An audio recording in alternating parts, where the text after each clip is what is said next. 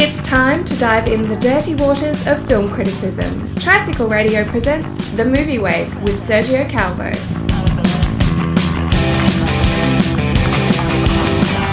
Hello and welcome to episode 7 of The Movie Wave. I am Sergio Calvo, motion arts feature editor of Tricycle magazine. On this episode, I am very excited to present an interview with director Dominic Allan and artist Jean Marc Calvet. It is a conversation recorded at the Edinburgh International Film Festival after the premiere of their film Calvet, an inspiring documentary film following the life of Jean Marc Calvet from a dark past of drug abuse, prostitution and organized crime to a new redeeming life as an artist on the look for the child he abandoned 12 years ago. It's an honest, engaging and emotional journey, an uplifting experience that shows the magnificent power of art and the possibility of change and transformation in a moment of total crisis. Il ne faut jamais croire que tout est joué. Il ne faut jamais croire que c'est trop tard et que ce qui arrive, que tu en sortiras jamais. Même quand tu es au fond. Non.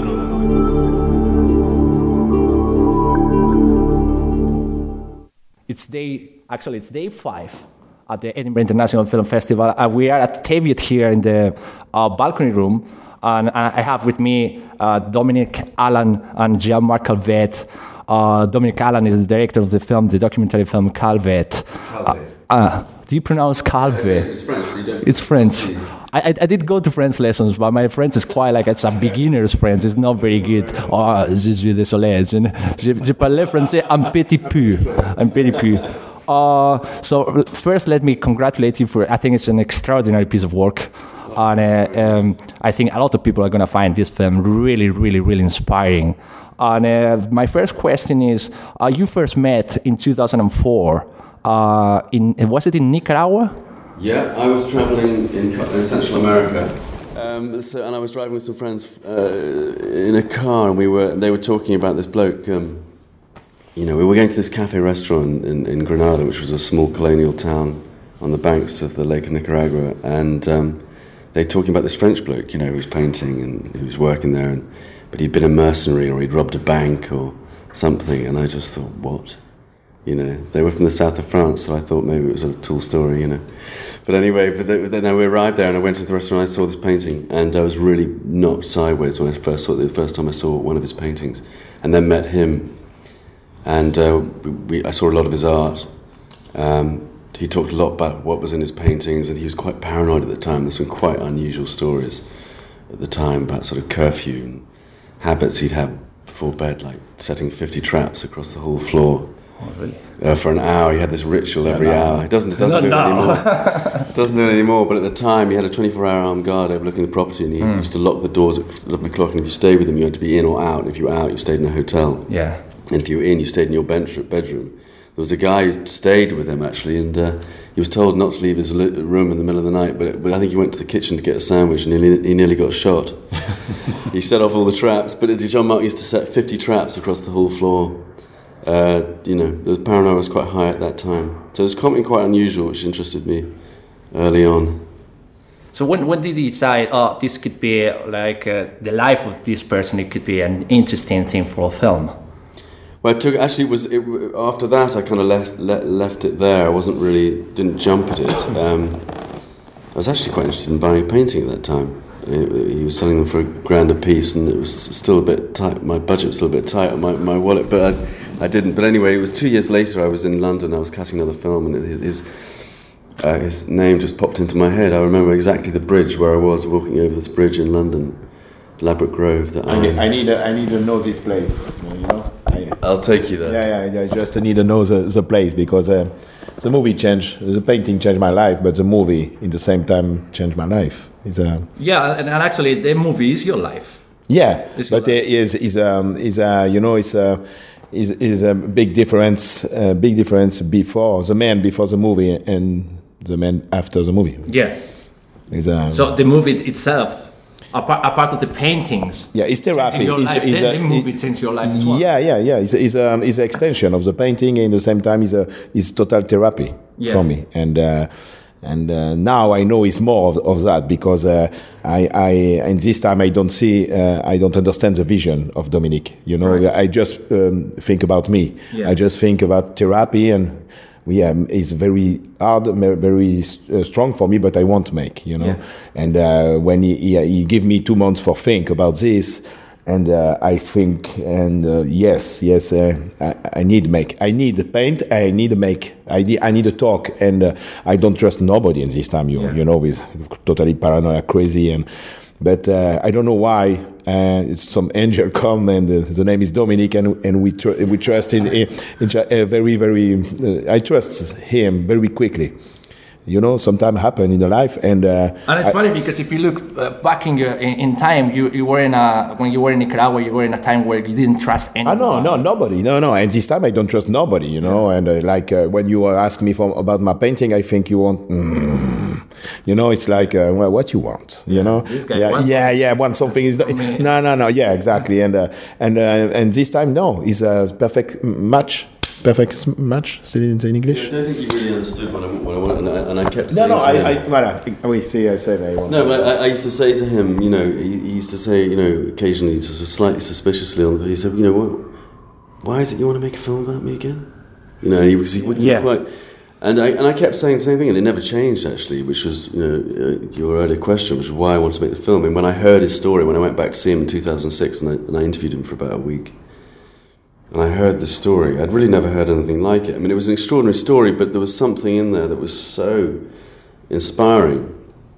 It's a story that was, full of human contradiction and, this sort of destruction of family, yet this sort of desperate need for one, and this kind of, I always saw it as a story that would come from a very dark, violent place, but have an extraordinary message of hope, And for me, I think certainly now for me, my motivation in whatever film or story I go for would be, films have to inspire people. Yeah. And that and I think that's really what drives you through, because it's a long time making a film, and I think that's our responsibility, all of us. In some way, whatever we do, whether it's you, me, whoever it is, we will, in whatever way we can, we make a tiny bit of difference. And I think hopefully, in the end, we all come around to that and realise that's really what the thing that's going to see you through in the end. When you started making the documentary film, when you started shooting it, actually,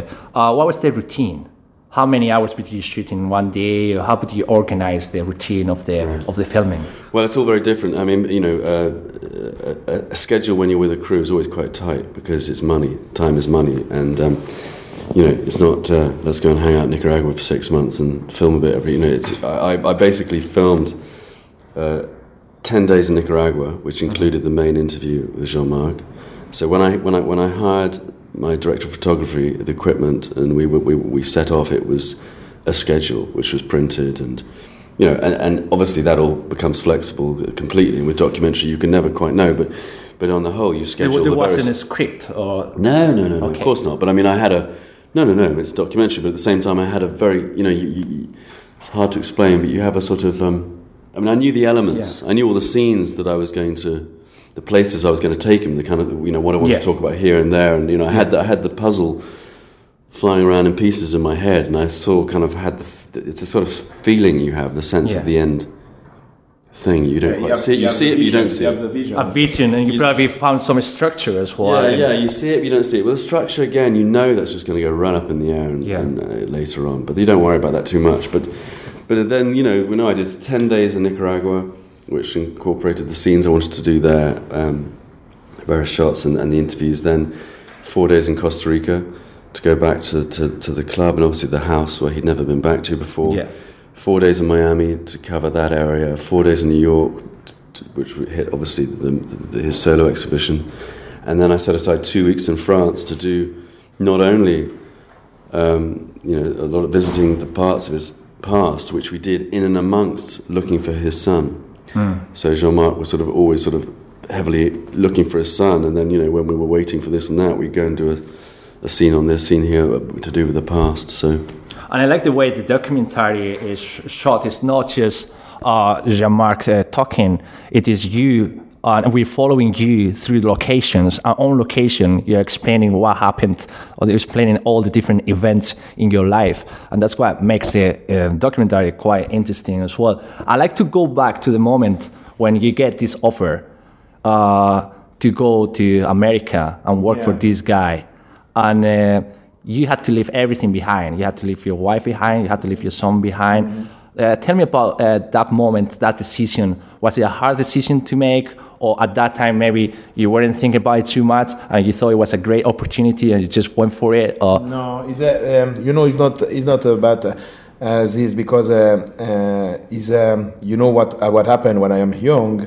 You see this in the movie in the toilet, and after this, when I build some personage, and I this personage, the character. Yes, thank you. When I build this character is he kill me, destroy me inside.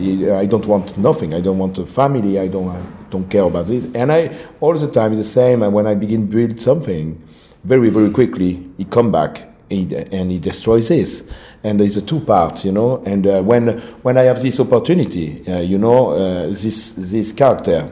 Wow. Yeah, fuck the family. All this. And now I want to. I begin to understand. Yeah. And this time I think it's the same. It's me. It's just me. But no, it's something more dark, more. And when I have this opportunity, it's a good opportunity for destroy all again and again and again. And no, sure, it's not. And this time it's not easy. Oh yeah, let's go. No, it's it's very today. I don't understand perfectly. It's why I paint. It's why I decided to make a movie for. It's total therapy for understand why this. You have two way, and you all the time you take the self-destruction way. When you suffer. This is a way where you suffer. I see you take this. You're happy. No, I need suffer. And this now I want to understand. I don't take more way. I don't want more. It's finished. I don't want to take the suffer away. This is going. This in English is good, and it's why. It's interesting in the film. I think there are two critical points in the film and in your life as well, which is the moment where you make that decision to go away and leave everything behind, and then there is this other moment when there's a moment of self-destruction, and you find painting. Can you explain to us how did that happen? How did you started using painting as a way to disconnect with the reality you were in, the dark time in your life that you were in? No, when I find when I'm going in the house, I want to kill myself, but no, I said in the movie, one bullet and it's finished. But I don't want. I want more suffer. It's not enough for me. And I want to pay for the past, and I decided buy this house, and okay, this is perfect place for die, and I make all for die, trust me, and but no quickly, with time, done in a few months, and I think in the new brand, the brand is incredible, it's very strong, and some part of my little pieces in my brain, you have light and survive, and this part one day when I find the painting, because I think all what happened in the house, the ghost and all the voices, you start hearing voices. But I see so many things in this house. You imagine I live in the black, just in no light, just red, and you imagine with hallucination, the power of the brain. It's wow.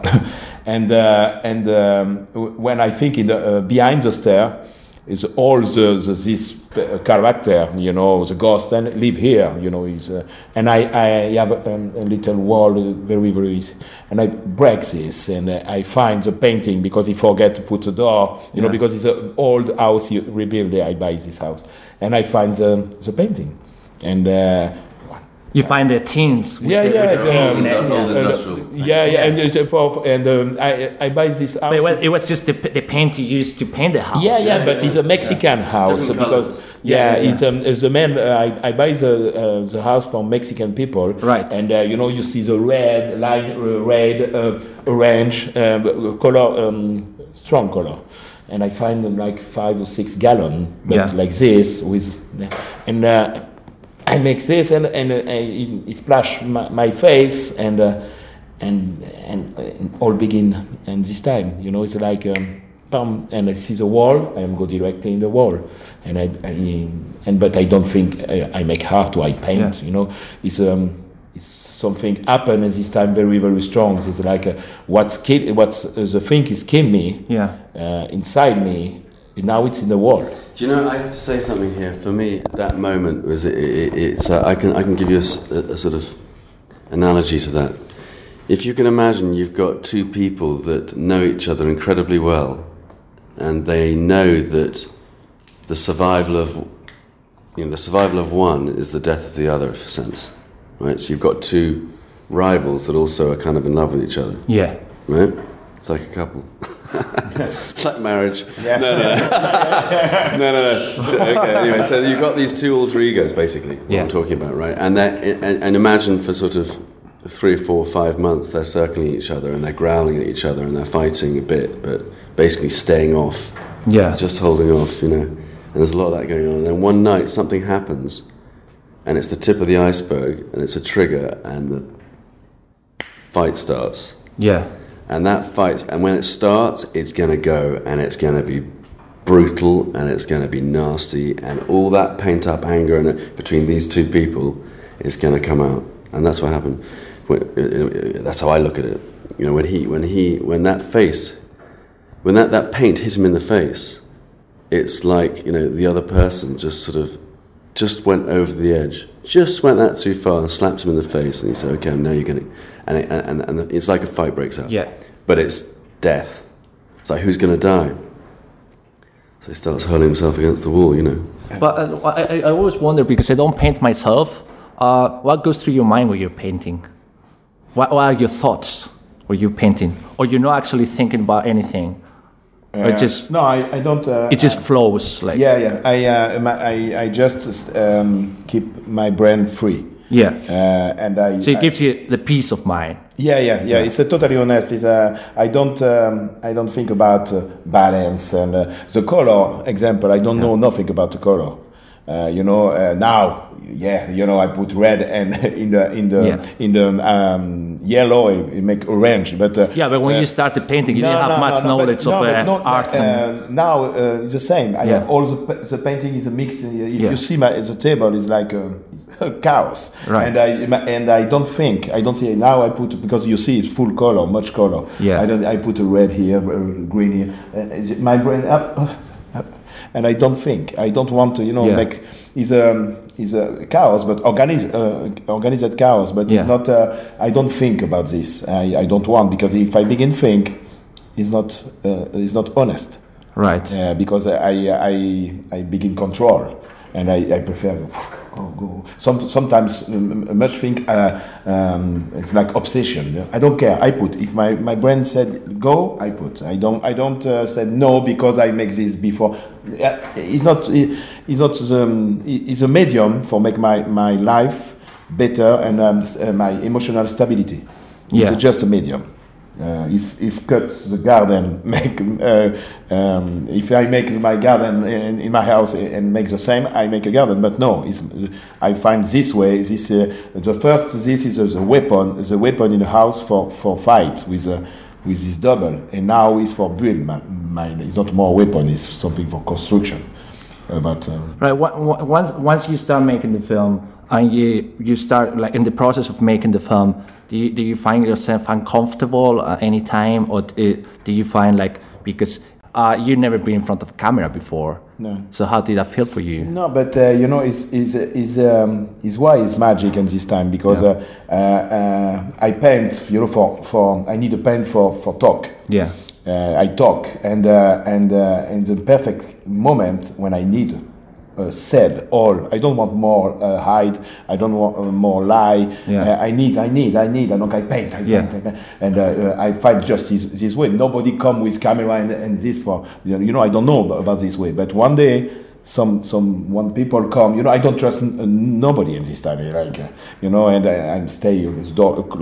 I don't want see people. And Dominic come, you know, say like an angel, you know, and I'm just. Never been described as that. Yeah, I'll take it. Yeah. No, but you know, and I trust him very, very. It's incredible. Yeah. Because he don't talk about movie. When I know him in 2004, and you know, it's just 1 year after, 1 year and a half after I run the house in Costa Rica. You know? Yeah. It's very, very. I am totally paranoid, and I want. You know, it's a big therapy in 11 years without chemical. Yeah. Just art and painting and it's a movie. Yeah. And when we begin talk, and he sent me 2 years after, he called me. He said, "We want to make a movie, and but to think about this and all this stuff. I give you 2 months, and but if we make, we talk all your life. No, just you know, I don't. I said I don't want. I know nothing, and at the same time, in these 2 months, I decide find my son. I said, oh, maybe it's a very good opportunity. Because I said all the time, I said tomorrow. You know, it's very. You kept postponing it. I'll do that tomorrow. 100 million excuse. Yeah. You know, I have I am young, blah blah. You know, Yeah. and I don't. You don't make nothing. Much people say this. I make it, but maybe tomorrow. Yeah. And obviously, you realize how hard it will be, how difficult it will be to get back in touch with him after so many years. Yeah, sure. But when I called him, I don't remember if he called me, but I said, yes, but Dominic, I want to ask you something. I want to find my son, you know. And this moment, all change because no more tomorrow. Yeah, you know. And he said me, I don't help you, but yes, it's a good idea. It's a very good idea. And I just stay with you. Yeah. And I said, wow. This is you set yourself a goal, like I want to get here. I want to go because you know, I think about the first time for me the therapy. I need to tell all the stuff of my life and in my brain something quick. And why you don't go? You know, I want to go. Yeah, I want to go. It's the time. You know, I said he come like an angel. In the perfect moment. And I trust him. You know, it's maybe it's I don't know. I don't know. I trust him. And after when we shot in the movie, when I go in my past and all the place, you know, strong where something happened me very strong. I don't feel the camera because I am with him. He know all about my life. You know, he's like he's part of my life. He's not stranger. Yeah. Because I never. You are talking to him. You don't feel like you're talking to the camera. No. And the man, Dayward, the man he have the camera. The director of photography. He don't talk French. Right. He don't. Which was deliberate. Yeah. He don't. Okay. No, it's just him. Because I want to keep that private and intimate. And it's why I don't feel the camera. I just feel I know it's here, but it's part of me because it's the only man. Now, no, because people see the movie, but and this time it's the only man. He know all about my life and some part very, very strong, very, very hard, and you know it's not easy. You know the toilet and all the stuff. You know I never said this, and my mother, my father, nobody. You know it's easy and kill me because I don't say nothing. Yeah, and it's like a shame. No. You need to talk. But I think it benefits the film in the way that it becomes more intimate and it becomes more honest, I would say. And that's one of the things I found in the film. It's a very honest film. Well, that's very. I mean, there are various things you do to obviously maximise the things you. I mean, to maximise that. I mean, obviously, you want it to be. It has to be real. It has to be open. In this case, it had to be shockingly honest because I realised that. Jean Marc's story, one, is quite shocking, but secondly, he was at a time in his life where he needed to tell, he needed to purge, so it was incredibly honest and shocking and refreshingly real for me as a filmmaker, because, there's a lot of great documentaries out there, obviously, but there are also quite a lot of documentaries masquerading as documentaries on television and stuff like that. And I get personally tired of that. So some of them might be, they look very manipulative. And I don't know. I mean, in this film, I felt that it was very honest. I was also very respectful in the way it was approached. It was approached with a lot of respect, and you don't try to manipulate emotionally anything. You're basically just following him, like if you were like the angel guard that you were talking about before. You're just with him everywhere he goes, and that makes it look more like you're observing him. You're not actually telling him you should be saying this or you should be saying that. No. I mean, at the same time, as a filmmaker, you know what you need and what you want. I mean, when in a scene or a sequence, you're always thinking, okay. I mean, as I'm shooting, there's it's quite automatic. Obviously, for different people, we work in different ways. But there's you have a sort of dance going on in your head as you're sort of thinking, okay. Yeah. Well, okay, I've got that. I'm getting this. I get that. I can see that going there. I can see, okay, that. What do I need? What have I got? That's always going on all the time. So, and it's a flexible thing. It's not, I must have that particularly, but what you've got it when you've got it, kind of thing. Yeah. And otherwise, there's obviously, it's not just observational slice of life. It's a structured piece in the sense of a fictional feature film has a 3-act structure or a 4-act structure. It does have a structure. Well, this does have a structure, of course it does, and there is a narrative from the beginning to the end. You can see the progress and the story. Yeah. Well, it's built very carefully that way. But the art of the craft of documentary is to not interfere with the real, the genuine dramatic need of the protagonist and follow that through and make that work with what it is you're trying to say. Because it's also very hard to keep that balance, not to cross this thin line between you being the filmmaker getting involved in what he's doing in front of the camera and just telling him you like being too manipulative in some way.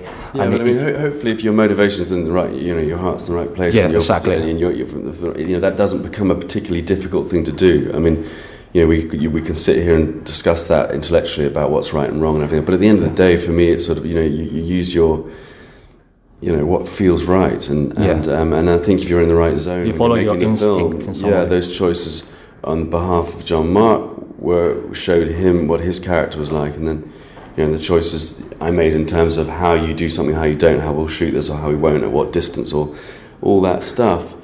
You just you ride it, and and make sure that you're respectful, and there comes sort of hopefully that becomes an instinctive thing. Well, thank you very much, both of you, for taking your time with the Tricycle magazine, and it's been a pleasure talking to you both. Thank you. And I wish you best luck on the festival, and I hope you get great success with the film. Thank you very much. Thank you very much. Much enjoyed. Thank you. Cheers.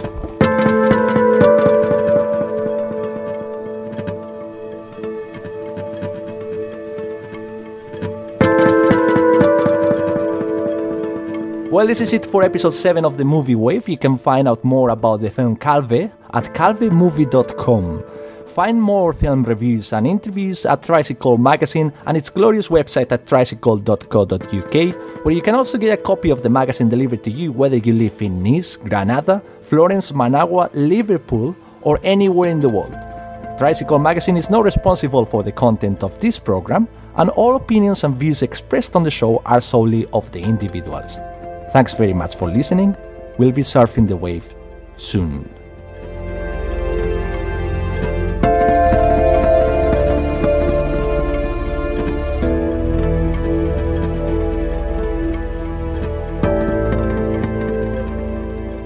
This podcast is a production of Calvernet Entertainment for Tricycle Magazine.